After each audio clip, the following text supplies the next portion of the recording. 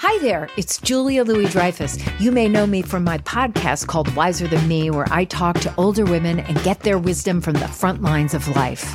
I was amazed by how many people told me our show made them look forward to getting older, which is why I'm here to talk about season 2 of the show. Sally Field, Billie Jean King, Beverly Johnson, Ina Garten, Bonnie Raitt, just to name a few. All hail old women. Wiser Than Me season 2 is out now from Lemonada Media.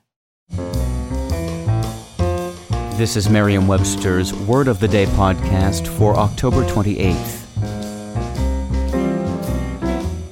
Brought to you by the new Merriam-Webster's Advanced Learners English Dictionary, designed for students and teachers of English as a second language. Learn more at learnersdictionary.com. Today's word is amaranthine, also pronounced amaranthine, and spelled A-M-A-R-A-N-T-H-I-N-E.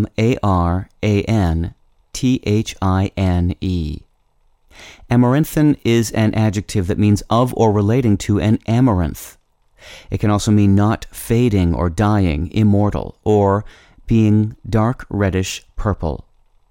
Here's the word used from an article by Chris Tait in the Herald of Glasgow.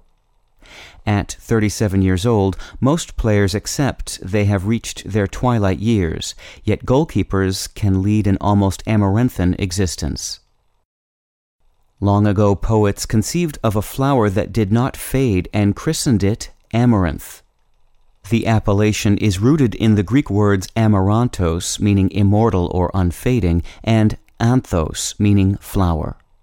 The word amaranthine emerged as an adjective of the imaginary flower and subsequently of anything possessing its undying quality.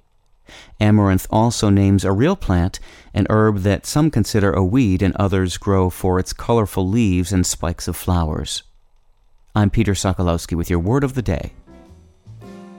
Visit the all-new learnersdictionary.com, the ultimate online home for teachers and learners of English. A free online dictionary, audio pronunciations, custom study lists, and interactive exercises are available now at learnersdictionary.com.